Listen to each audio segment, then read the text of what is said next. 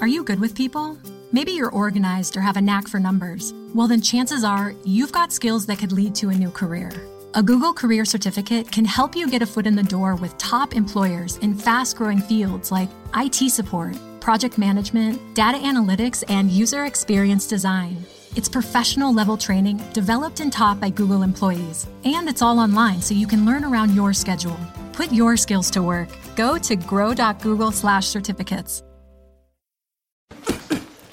After my crazy day, my packed commute, all those unread emails in my inbox. But I'm getting stronger, faster, and pushing myself further every day. I don't care if I'm not like everyone else. This punching bag is the best way to end my day. Whew. Fearless is knowing yoga isn't your style. That's the power of the Blue Cross and Blue Shield Federal Employee Program. Learn more about our healthy benefits at fepblue.org/getmore. Westwood One presents The Pollsters. The Pollsters. And now, Margie and Kristen. Hi, and welcome to The Pollsters. I'm Margie O'Mara, Democratic pollster with PSB Research. And I'm Kristen Soltis-Anderson, Republican pollster with Echelon Insights. And each week we bring you the polls driving the latest news in politics, tech, and pop culture. So I did a couple really nice things over the last week in Washington that I did not know about.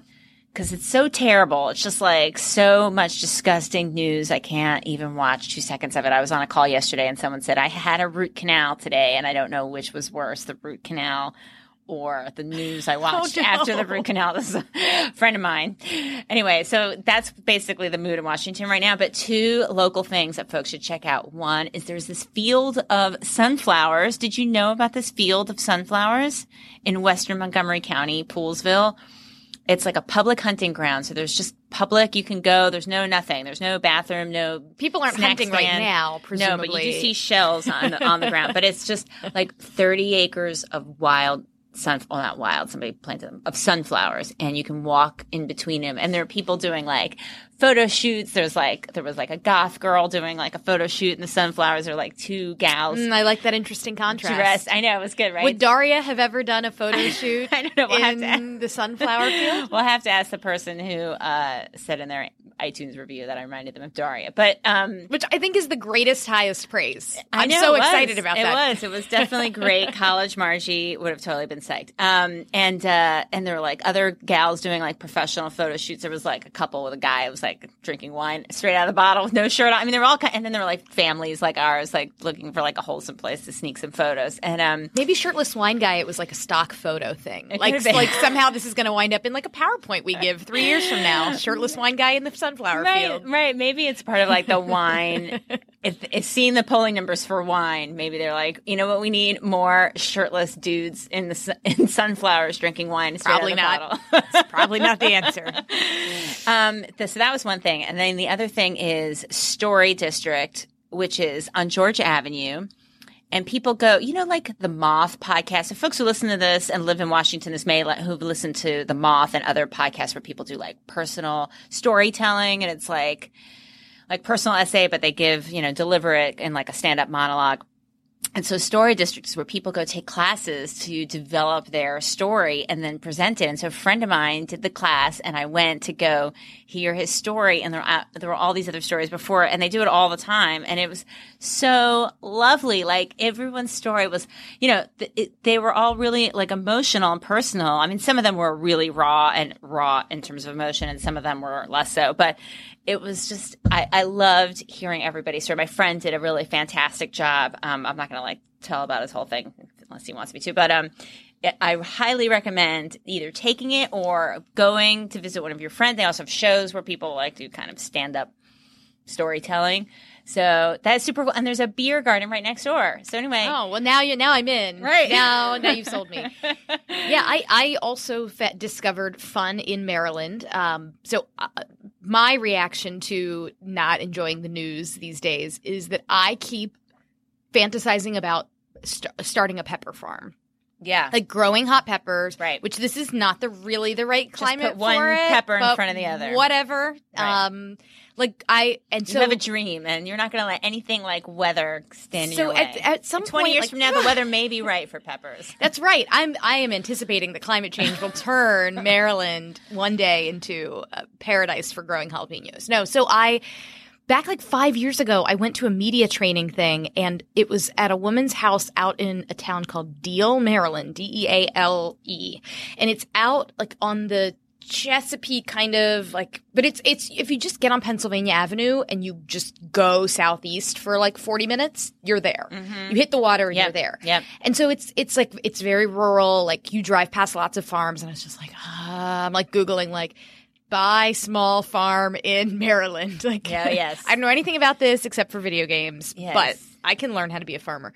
And went to a little restaurant. Farmville will be like on your resume for your like apprenticeship. Yes, Like, Farmville played over 100 hours of Stardew Valley. Very experienced. No, but like to go to this restaurant, Skipper's Pier, which is you just order like crabs by the half dozen, and you sit around on a dock, and it's lovely. You know what that reminds me of, Margie? what? Reminds me of a song. Future United States Senator Kid Rock's. Oh, I was having such a All lovely time in summer my long. imaginary Maryland world where DC was not part of it. It was just Maryland. Guess what? Kid Rock's coming to D.C., Margie. We'll get to that in the poll of the week. But first, this week's top lines. It may be an off year, but Virginia is still voting. We'll talk about some polls coming out of the Commonwealth of Virginia. Then Trump's election has gotten women, both Republican and Democratic, paying a little more attention to politics, which is good because we've also got some Pew data that has me saying, ladies, we got to get it together. Also, Margie and I hang out, but partisanship, it turns out, is putting a strain on many people's friendships. But you know what? Beer solves everything, and we've got the polling to prove it. Or wine. We're gonna See, get to 50 cups. this is our partisanship I know, right here. This is where we really the come to blows. First, the poll of the week, or polls of the week. So there's been 2 state polls. So lots of states are of interest. Everyone obviously talks about national polls, but of course, the big thing going on right now is the battle for control of all kinds of things: House, Senate, different legislative chambers, governor's races. So there was a poll that came out about Kid Rock. And I was going to say Guy Rock because I was looking at Richie, right? So his last name is Richie Robert Kid Rock Richie. So there's this poll. One was married to Pamela Anderson. One was married to Madonna. It's different. Right. Okay. I'll have to put like a little Post-it note, a little like heuristic, and put in my Evernote so I can remember. No, I remember this. I just saw Richie and got confused. But so the question reads. This is by Delphi Analytica, a new firm, it sounds like, because I hadn't heard of them. It seemed like other folks hadn't heard of them either. But the question reads, on July 12th, 2017, Robert Kid Rock Richie declared his intent to challenge Debbie Stabenow for the United States Senate. If he wins a Republican nomination, who would you vote for? And a plurality said, I prefer not to answer. 30% Kid Rock, 26% Debbie Stabenow. And the internet was a flurry with comments about this, one being the very high, I prefer not to answer.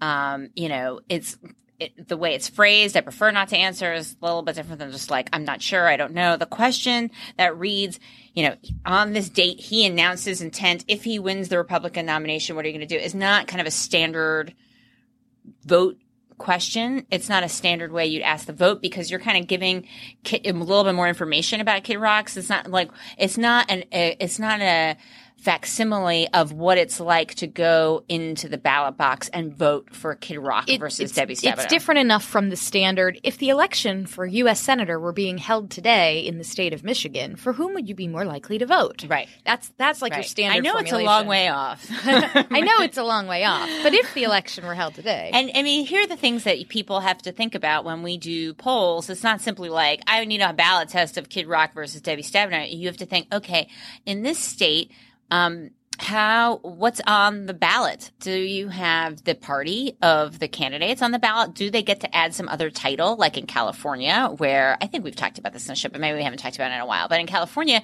you can put some kind of other label about your job. You can't do that in a lot of states. So I worked with a candidate who was an astronaut, and somebody that's a strong card to play. Somebody challenged him. Bill Nelson plays that card in Florida all the time, but not on the ballot. Well, you can do it in California. And so somebody challenged him. Like, well, he's not an astronaut right now. And so we released a video of him in space, like in zero gravity, and with like these big letters that said, Jose Hernandez is an astronaut. We won the challenge, not because of the video, but the video went viral. It was very funny. So you have like there is a video of him in space, like he's an astronaut. So anyway, it's great. That is different but you can't do that in every other state, right? So those are the things you have to think about when you are designing your ballot questions. Did Delphi Analytica look into that when they designed this ballot question? Does this ballot question change the outcome because of the way they phrased it? We don't know the answer to that. What do you think when you look at this? Yeah, so I mean, I am guilty of having retweeted this, if only for entertainment value, and I should realize that I have a greater responsibility to not retweet potentially garbage polling just because it deeply entertains me. Because I am deeply amused by the idea of like Kid Rock run, and I think dismissing the idea that he could win is crazy. I think it's absolutely possible. If you think Kid Rock cannot be a U.S. senator, I ask you, where have you been the last 2 years? Right. So yeah, I don't even hate, and like I think Kid Rock has the most. It is both a crass and like one of my favorite descriptions of Mitt Romney, which is that he is the most decent Emmer effer that you will ever meet. Like, just Kid Rock's just whole thing. I'm amused enough by it that I'm like, I'm kind of here for this. Now, he is not the only one running or potentially running. There's another Republican candidate who just announced. Very impressive guy, veteran. Like, so Kid Rock does not like have this all sewn up, of course. Kid Rock can't clear the primary. Yeah, right. But so, there are, I think, interesting questions to be raised by, okay, have we ever heard of this pollster before? And I had never heard of this pollster before. Harry Enton at 538, posted, he and Nate Silver were tweeting about this. Be careful of retweeting pollsters you've never heard of. It's easy to start a website, post a fake poll, and get clicks. Harry follows up, especially websites that were started 2 weeks ago, don't have a phone number on it, people listed on it. So it's, always Tony Fabrizio, Trump pollster, says this not is real. Yeah, you don't get such high undecideds when both candidates are fairly well known. Although I do think that because of the structure of the question, it's possible. I can see it being possible that enough people said, I prefer not to answer. Doesn't mean I'm not undecided. It doesn't mean I'm undecided. It means I prefer not to answer. Right. And there's no like push, of the undecideds to who they lean, which other questions might have also. Yeah. But and this sort of moves us into the Virginia discussion, which is, talking about when a new pollster emerges, how do you vet that information, right? Like Echelon Insights, my firm, we just started 3 years ago. That first time we ever released a poll, we had to answer a lot of questions from reporter, had to prove, hello, yes, I exist, and I've been doing this for X number of years, and here's my methodology. But like when you're new, there is skepticism, right? And there's a track record for some pollsters. It doesn't exist for others. Or even when you're not new. Look, the president obviously just like trashes venerable pollsters all the time. So. And venerable pollsters sometimes get it wrong all the time. But, so let's take Virginia. So in the Virginia primaries or in some of these special elections, there was a new firm, Change Research, that we talked about on the show that we hadn't really heard of before. And yet I think they got Montana right. I think they got Georgia 6 right. They were the only pollster. They were a big outlier in the Virginia gubernatorial primary with Corey Stewart versus Ed Gillespie. All these other pollsters said Gillespie's got this by big margins. You had, I think the Post had a poll, Hampton. You had another newcomer to the polling world, Image Research or Image Insights, that had Gillespie up by huge numbers.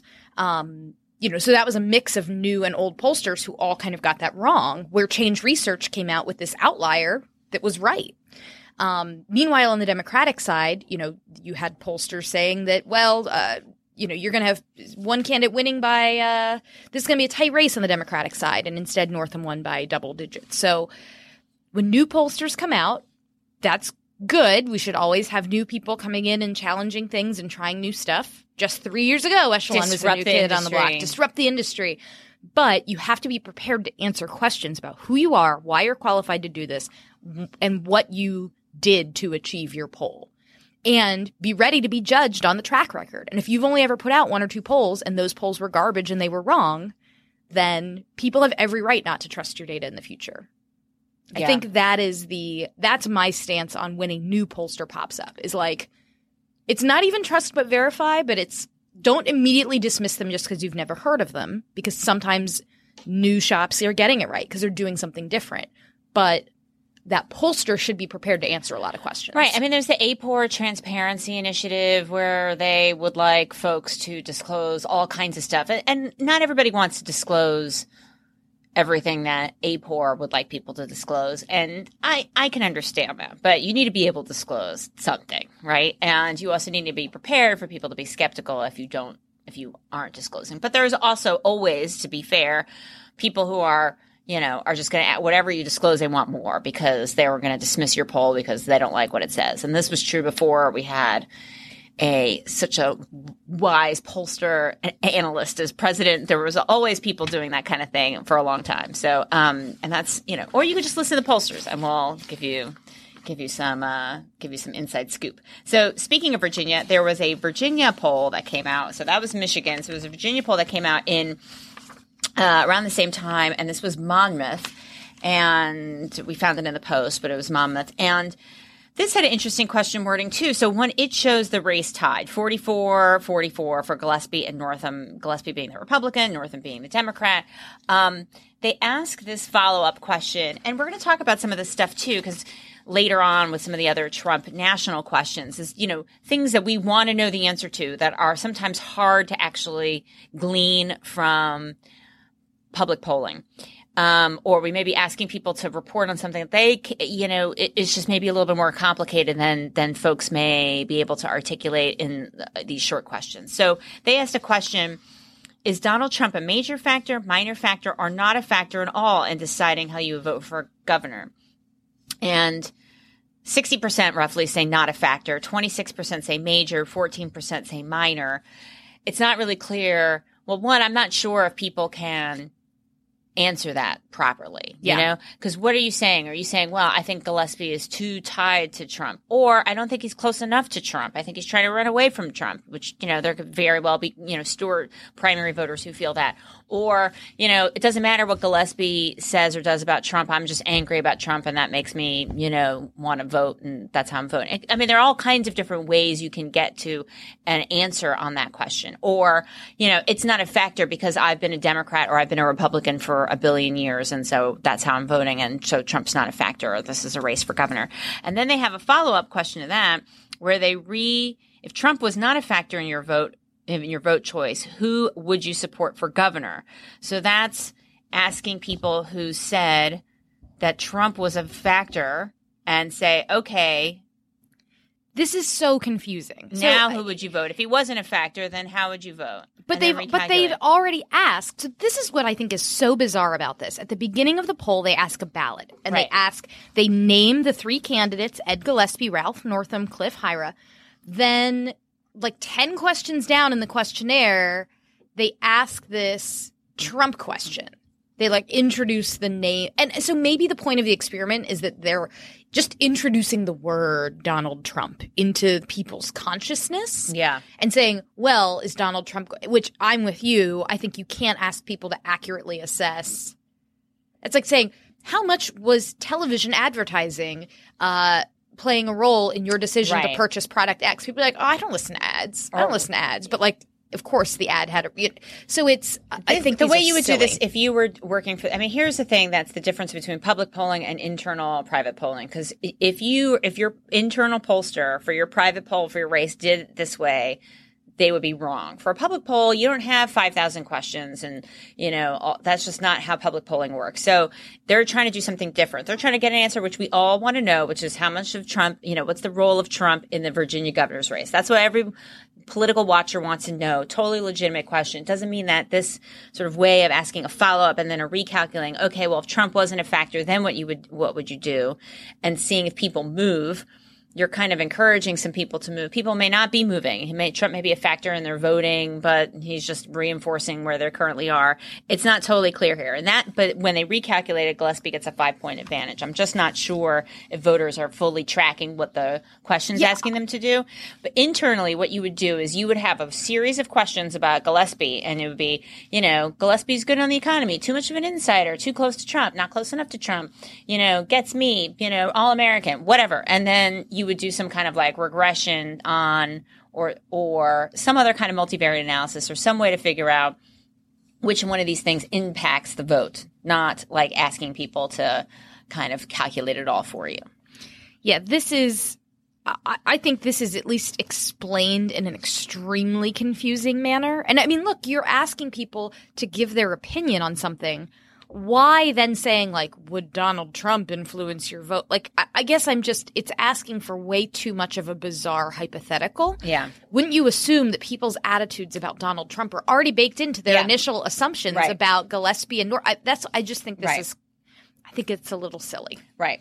But maybe I'm just not understanding it properly. We appreciate, though, the effort because we know that this is the question everybody wants. Right. Will Trump pull down Gillespie? And look, Gillespie, having had such a close call in the primary to an extremely Trumpy, far, far right, like let's preserve the Confederate flag type candidate. And Virginia being so tied to DC's economy and media market, et cetera, et cetera. I get the value of wanting to figure out how much is Trump having an influence in this. Totally. But like recalculating the ballot after you ask a question about Trump just seems kind of an odd way to go about it. So those are our polls of the week. That was just a little bit longer than we normally do. But, we don't talk about the states that often, and we should. And I guess, that's where the action is these days. That's where the action is. But speaking of action, Trumplandia. His approval rating at the moment, 38.9, according to the good folks at Huffington Post. The good folk at Huffington Post pollster.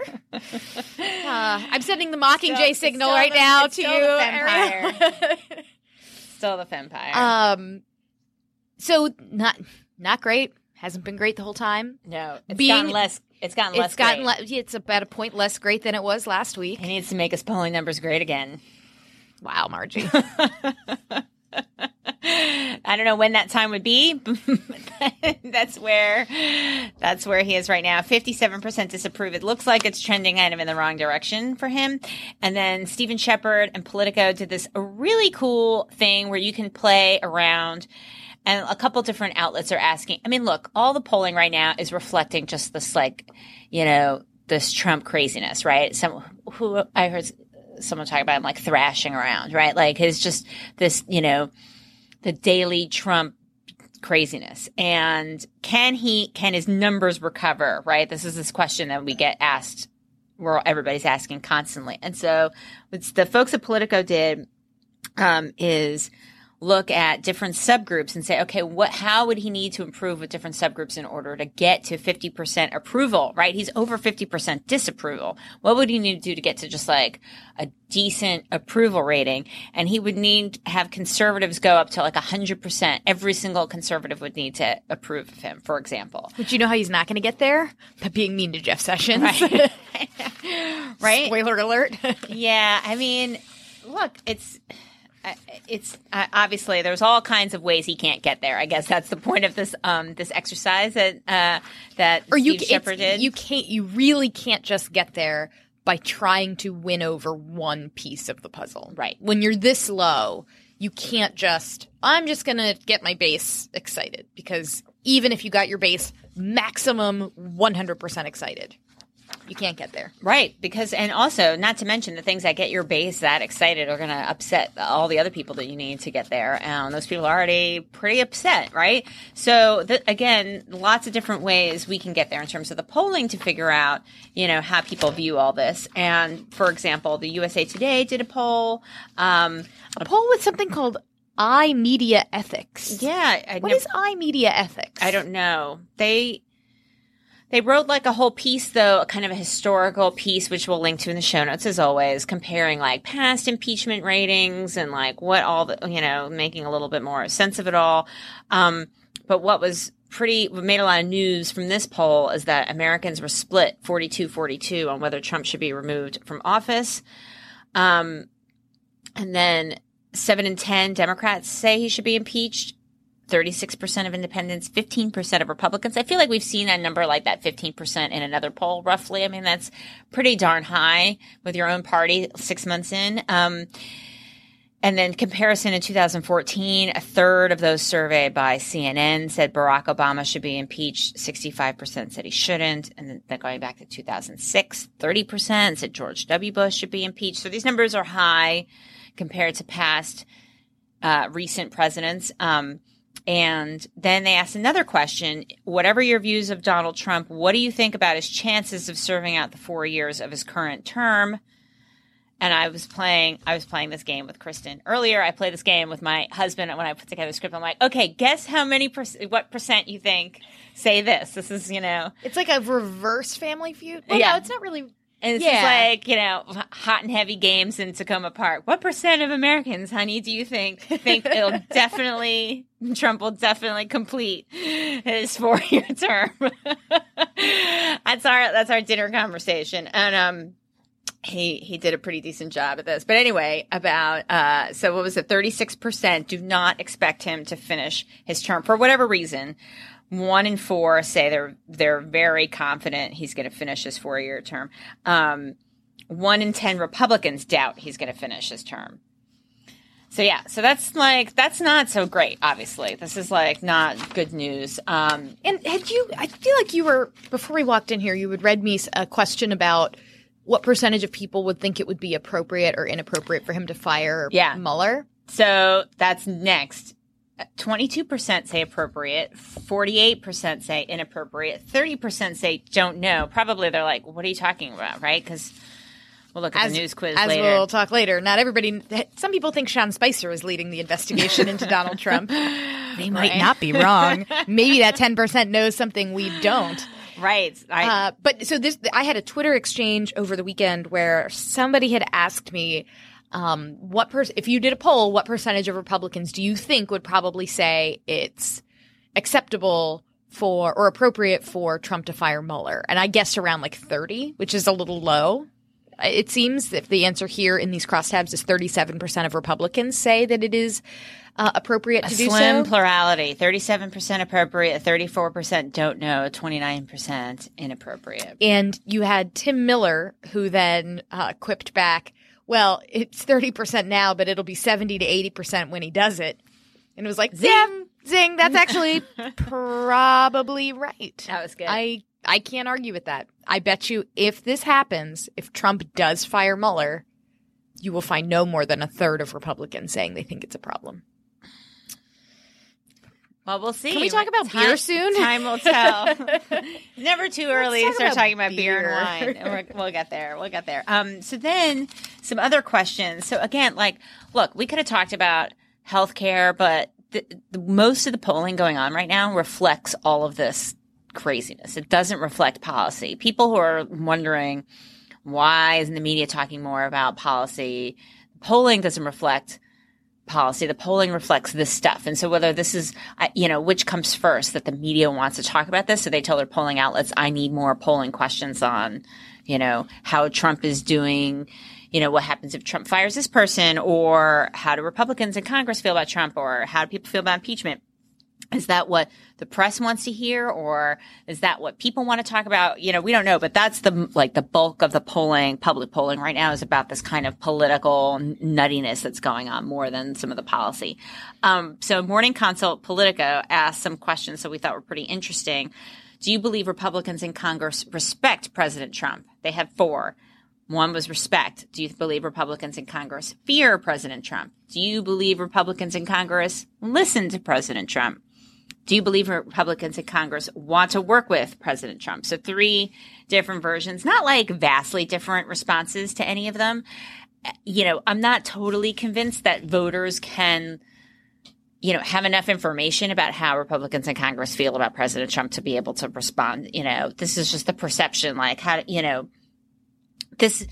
to answer these questions with some factual knowledge, you'd need to be watching a heck of a lot of television, right? So I don't know, right? It's probably why some of these answers are fairly similar, but there's still some interesting question, subgroup breakouts. What did you think when you looked at these? So I think it's funny to look at the partisan breakouts, as you might imagine. So do you believe Republicans in Congress respect President Trump? Republicans are much more likely than Democrats to say yes to that question. Only 16% of Democrats think Republicans in Congress respect him, whereas 38% of Republicans do think that the GOP in Congress respects Trump. But then when you say, do they fear President Trump, then it flips. Democrats go from 16% thinking that they respect him to 43% thinking that they fear him, where for Republicans, the number actually drops. 38% think they respect him, but only 30% think that they fear him. So Republicans think that Congress is doing and this is not majorities, by the way. Only 38% of Republicans think their own party in Congress respects the president, which is not a ton. But I think that the partisan switch off based on what term you use, fear versus respect, is that amused me. Right. And then, there's also want to work with, you believe Republicans in Congress want to work with President Trump. And that's the one where Republicans are most likely to say yes, but still just 47%. It's not even half of Republicans feel that Republicans in Congress want to work with President Trump.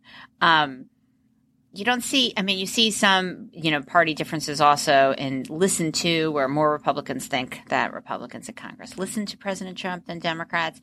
In all of these, there are some gender by party breakouts, because remember, Morning Consult releases all the crosstabs, and Republican men are more likely to feel that the Republicans in Congress X with President Trump, blank, than Republican women. It's pretty interesting. I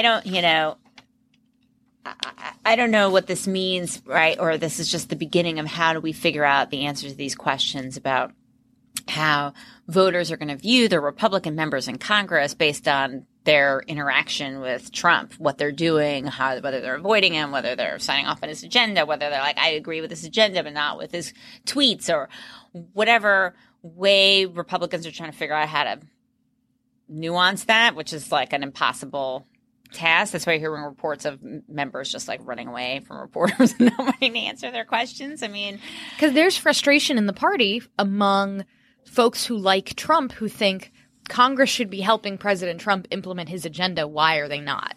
Right? Like, why are they doing nothing? Trump's president. He wants to do stuff. These Republicans in Congress, they're supposed to be in his own party, and they're not even helping him. Like, that's a thing that I've heard in focus groups that shows up in but then, so if you are not 100% on the Trump train, then do Republican voters go you guys are useless. I'm tired of sending you to Washington for you to not do anything. I gave you a Republican president. You still didn't do anything. So screw you guys. But if you're too Trumpy, then the majority, which disapproves of him, how can you stand with that guy? What is wrong with you? So that is the fun that these members are all experiencing as they head home for August recess. Yeah. Right. I know, right? I don't envy those. So spare a thought for them this August. Not fun. Yeah, they're going to need to take a walk in the sunflowers to kind of decompress, right? Shirtless chugging of a bottle of wine. Just see Trey Gowdy doing that.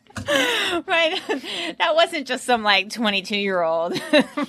That was really a member of Congress who was just I can't take it. Hopefully no one recognizes me here in the Mickey Besher sunflower field. So then, meanwhile, maybe there's something that people can agree on, who won the election. Oh, wait, hold on. So this is also more Morning Consult Politico, where they asked two questions based on what you know. Who received the most votes from the general population in the 2016 general election? 59% said Clinton, 28% said Trump. Among Republicans, about half of Republicans said Trump won the popular vote. Now, just to be a little fair, it doesn't say popular vote in that question wording. It says from the general population, so it's quite possible that people did not know what that was referring to. That said, when they asked a second question, or an additional question, we don't know what order they were in, based on what you know, who received the most votes from the Electoral College? There, 72% said Trump, although 14% said Clinton. A quarter of Democrats said Clinton won the Electoral College. Everybody wants to root for the home team. Yeah. But you could also argue, if I really wanted to get persnickety. Yes. Tyler, sorry. Yes. This is I'm sorry, Tyler, I love you. No, this is good. This is a perfectly valid way to ask this. Yeah. I can see being a Democrat and arguing Hillary Clinton won the most votes from states who are in the Electoral College, because all states are in the Right. Like you're gonna have to really bend over backwards to justify, but certainly the knowledge gap problem is bigger with Republicans thinking Trump won the popular vote than it is with Democrats thinking Hillary Clinton won the Electoral College. Right. And you could explain a little bit of it because the phrase popular vote is not in that question. It's probably more likely that it's just been this drumbeat of news and insanity, right? Than that little nuance. So speaking of partisanship, Pew did a cheerful study about a variety of partisanship and activism and so on. So one thing that they found, which I think is pretty interesting and is consistent with all the public talk that's happened, is that women say they're paying increased attention to politics. That's new. So people who say they're paying more attention to politics since Donald Trump's election, 58% of women say that compared to 46% of men. That's like a really, a pretty large gap. 15% of people have said they have attended a political event or protest since the election. 63%, Democratic women are far more likely to be attentive to politics than even Democratic men. Republican women are more attentive than Republican men. You have quite a few Democratic women who say they've gone to protest. So it's 15% overall among Democratic women. It's 25%. Which is pretty high. So that's quite a big gender gap. And they also asked a question about, do you believe it is either stressful and frustrating or interesting and informative to talk about politics with people who have a different opinion of Donald Trump? And on most part, 59% say it is stressful and frustrating. 35% think that it is interesting and informative. Interestingly, so like the age difference and the party difference don't really line up, which is super fascinating to me. So normally, these things all run together, right?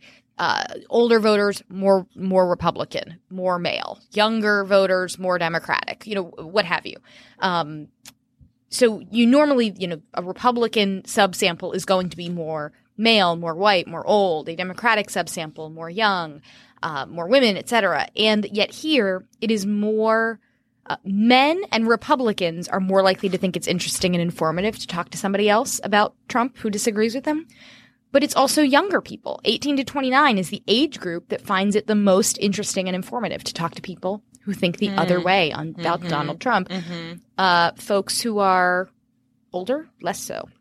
I wonder if Can't it be all four? Can't it be all four? Yeah, I guess it's true, right? All of the above. You're for all of the above kind of thing. But it's interesting. Maybe their panel, because they have Republicans who say it's more interesting and informative, Democrats who are much more likely to say it's stressful and frustrating. So you would expect the younger sample. Yeah. So I don't know the other way. If there's some kind of interaction going on in there, or is their panel, the younger people in their panel are more Republican? We don't know the answer to that. Also, white voters among Democrats, white Democrats find it a lot more stressful than Black and Hispanic Democrats, which is interesting. And it does mirror, honestly, the looking at who's participated in protests, and it does mirror what we were talking about Cornell's study last week, Cornell Belcher's study for Civic Engagement Fund, that had like a lot of African-American voters saying like, I'm frustrated by where the parties are. So that's probably that's consistent with that finding. What Patrick Ruffini at my firm found when he was looking at the voter files about upticks in turnout and like where surges in turnout came in these special elections, and it was upscale Democratic enclaves. So it is folks with graduate degrees and stuff like that. Like that's the type of people that are energized right now, but that's not the whole Democratic Party. Yeah. Or Democratic base. Yep. Hey there, neighbors. Yeah. Hey there, Tacoma Park. All right. So then this other question, which is also consistent with past Pew data from the election cycle, does where Clinton voters were more upset about their friends and networks who were voting for Trump than Trump voters were about people voting for Clinton. And this new data, which is asked the question a little bit differently, finds something very similar. So Democrats, over a third of Democrats say it would put a strain on their relationship if they had a friend who voted for Trump. Among Republicans, only 13% say it would be a strain on their friendship if they had a friend who voted for Hillary Clinton. So there is this. This is there are a variety of ways to look at this. One way is, Democrats say that Republicans are exclusionary, but it's really Democrats who are like really exclusionary by saying, I can't even be friends with somebody who voted for Donald Trump. The other side is like, hey, this guy is like, has historically low ratings. He's breaking every norm. Half of voters divided on whether or not he should be impeached. Like, yeah, we're mad. That's just how it's going to be. We have every right to be mad. So that's two ways of looking at these numbers. But it's clear this is not just this poll. Lots of polls have shown that Democrats are having a harder time than Republicans. And it also could just be the third way is like when you win, you don't have the same kind of hang up as opposed to the folks who were in the losing party.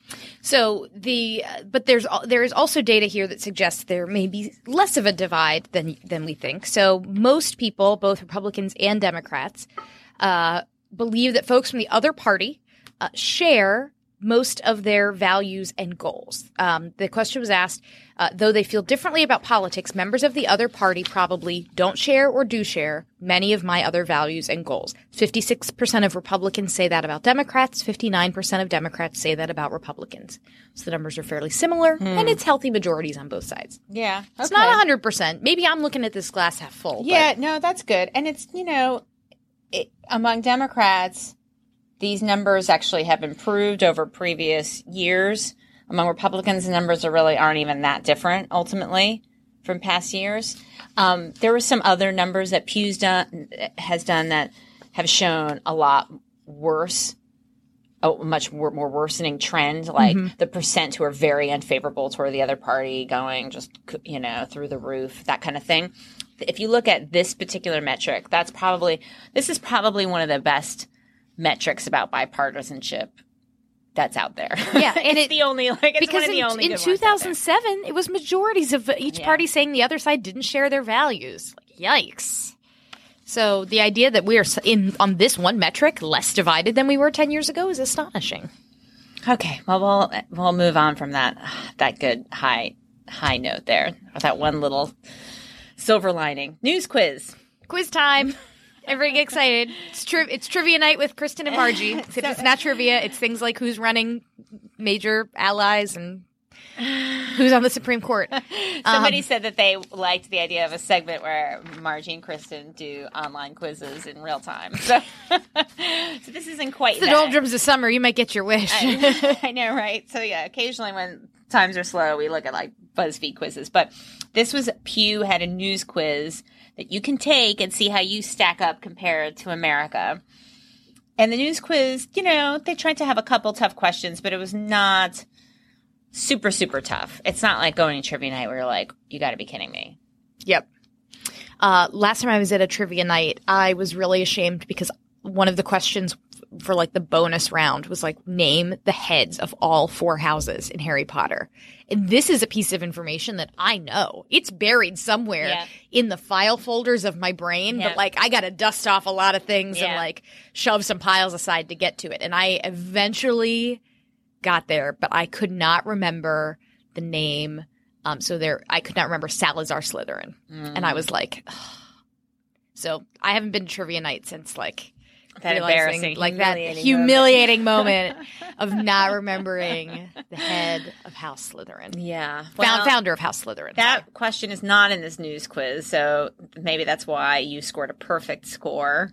We both scored perfect scores. It went, I think maybe the hardest, let's see, which is the one that fewest people got right? Oh, the current president of France. That one was hard. And then the national only unemployment 37% rate. of people got that one right, and national unemployment rate, only 37% of people got that right. That's interesting because those are two different, like, people come to the wrong answer for two different reasons. Like, one, Macron actually hasn't been the president of France for that long, and lots of people don't follow what's going on in international affairs. You probably have a lot of people in the unemployment rate kind of thinking things are worse than they are based on their political identification. But this was multiple choice, by the way. I think we should also mention we weren't asking people to, like, open ends, crawl back through their memory banks and, like, dredge up the last BLS, release, right? Yeah. Like, is it 4, 7, or 12 or 15%, So just by random chance, you would expect 25% of people to get these right. So, like, 37% is actually more, like, really not good when you think about the fact that just through random chance, a quarter of people should have clicked the right answer. Yep. And then there were two questions that people did quite well. One is about how can people get Zika? That one, 86% got right. And then the water in Flint, Michigan. 72%. So and public health, way more popular than, like, naming heads of state and pieces of government data. And who is leading the Justice Department investigation in Russia? 47% got Robert Mueller. But so they break it out by gender and party and education level and age. And I thought what was interesting, one, there's hardly any difference by party in your answers to these questions. Even on the unemployment rate, actually, so I could take back what I said before. On unemployment rate, the similar numbers got that right. But there is a gender gap that goes away on the public health questions, but is there on the political questions where men are doing a little bit better than women. The only question where young people knew more than older people was the president of France question, Emmanuel Macron. It's got to be all the memes, all the bromance memes of him and Trudeau. It's funny because Trudeau was one of the options in that answer category, which I know is sort of like an amateur collector of Justin Trudeau ephemera. Anyway, Macron just doesn't do it for me the way Justin Trudeau does. I'm way more Team Macron. Way more. I mean, like there's such a long, drop from Justin Trudeau to like any head of state for me. And then I was fangirling Macron on this show like 6 months ago, and maybe that's why I like him so much, because it's like I got a prediction right. Yes, and I'm just clinging to it. Yes, that's right. That's right. Okay, so moving on. Let's talk about beer and wine and liquor. So News this is drive us polling. to drink. I think Gallup. Gallup does this about once a year, right? This data goes back a while. Yeah. So Gallup, Gallup does these like various kinds of, polls that they do on a regular basis, and then they release them over a couple different points in time. So last week we talked about like a discrimination again based on weight versus smoking. So I think this is part of the same group of stuff, because they also have questions on marijuana use and but we're not going to give you numbers in the way that last time we talked about pot numbers on the show, when it was the chart that like made no sense. Like, when was the last time you smoked marijuana? And like one of the options was 1997. And that was like its own slice on the pie. Like, that chart just made no sense. Oh, that was so good. Great. That was so good. No, they found a record high in the percentage of people who had tried pot, which of course will make sense because it's being legalized a lot of That's places. right. So record high and getting high, according to Gallup. And then the other question they had, what's your fate? Do you most often drink liquor, wine, or beer? And so they asked, about variety of, the three different categories. And beer is still the winner. There hasn't been a lot of movement here. I mean, beer is still, despite all this like rosé all day and like, millennials are changing wine drinking and blah, blah, blah. Like, wine is still basically holding steady at around 30%. But there are big gaps demographically, as you might imagine. So, well, first of all, wine has only had a heyday once, and that was around the mid-aughts, around the time that movie Sideways came out. Like that. Right. That was the one time that wine surpassed beer on this chart, going back all the way to the early 90s.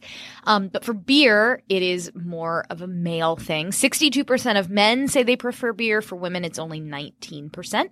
Where wine, it runs the other way. 50% of women say they prefer wine, whereas only 11% of men say that wine is preferred more among college-educated adults, beer among the less educated. So your stereotypes of like Olivia Pope from Scandal, educated, like wearing her wine cardigan with like a huge glass of wine in her hand versus Homer Simpson with his Duff beer. Like sometimes stereotypes are real for a reason. Yeah. I guess the data says that.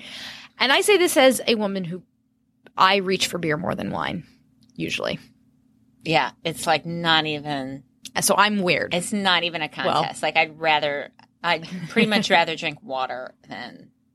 But than beer. I don't live too far away from that rosé garden, so I've been like thinking about like maybe this weekend I'll wander over there and explore. Maybe I can be converted. There are two, right? There's the one by the water, and then there's another one someplace else that I don't know where the other one is, like 14th Street somewhere, I think. But yeah, I walked by. I went to a twin 2-year-old party at that water park thing right by the rosé garden, and I was with my children who were like, sopping wet like lunatics, and I had to go with one of them to the restroom, and I was like walked by the wine garden. I'm like, oh, that's where the rosé garden is. I'm like, I can't go there now. I like looked at it like, I will come back for you, rosé garden. An oasis in the desert. Right. This is not that time. Okay. So what did we learn this week? Here's what we learned. Off year is a particularly apt expression for 2017. Sorry, we don't have a segment on healthcare polling this week. Once we know what's in the bill, maybe there'll be some detailed polling on it. And if you're still looking for ways to recover from the election, maybe suggest some wine over beer. The polling suggests wine needs all the help it can get. And when you're ready for a safe space for bipartisan friendship, maybe suggest introducing a friend to the pollsters. You can find us on Twitter at the pollsters, individually at Margie O'Maro and at Kay Soltis Anderson. On Facebook, we post links throughout the week to stories we think are interesting and might want to talk about on the upcoming show. We also have www.thepollsters.com, where we have links to all of our favorite polling resources. Don't forget, tell your friends, leave reviews. We love hearing from you. Tweet at us. Let us know what you think. Thanks. Bye. When we listen to the radio, we never agree on the station. Classic rock. Hip-hop. Pop. Guys, quiet. The one thing we do agree on, we all want an awesome free phone. That's why we switched to Metro PCS. Stop by Metro PCS with the whole family and get 4 free phones of your choice from brands you love, like Samsung, Motorola, and LG when you switch. Metro PCS. Wireless figured out. Coverage not available in some areas. Sales tax not included in phone price. Free phone requires port. Excludes numbers on the T-Mobile network. See store for details and terms and conditions.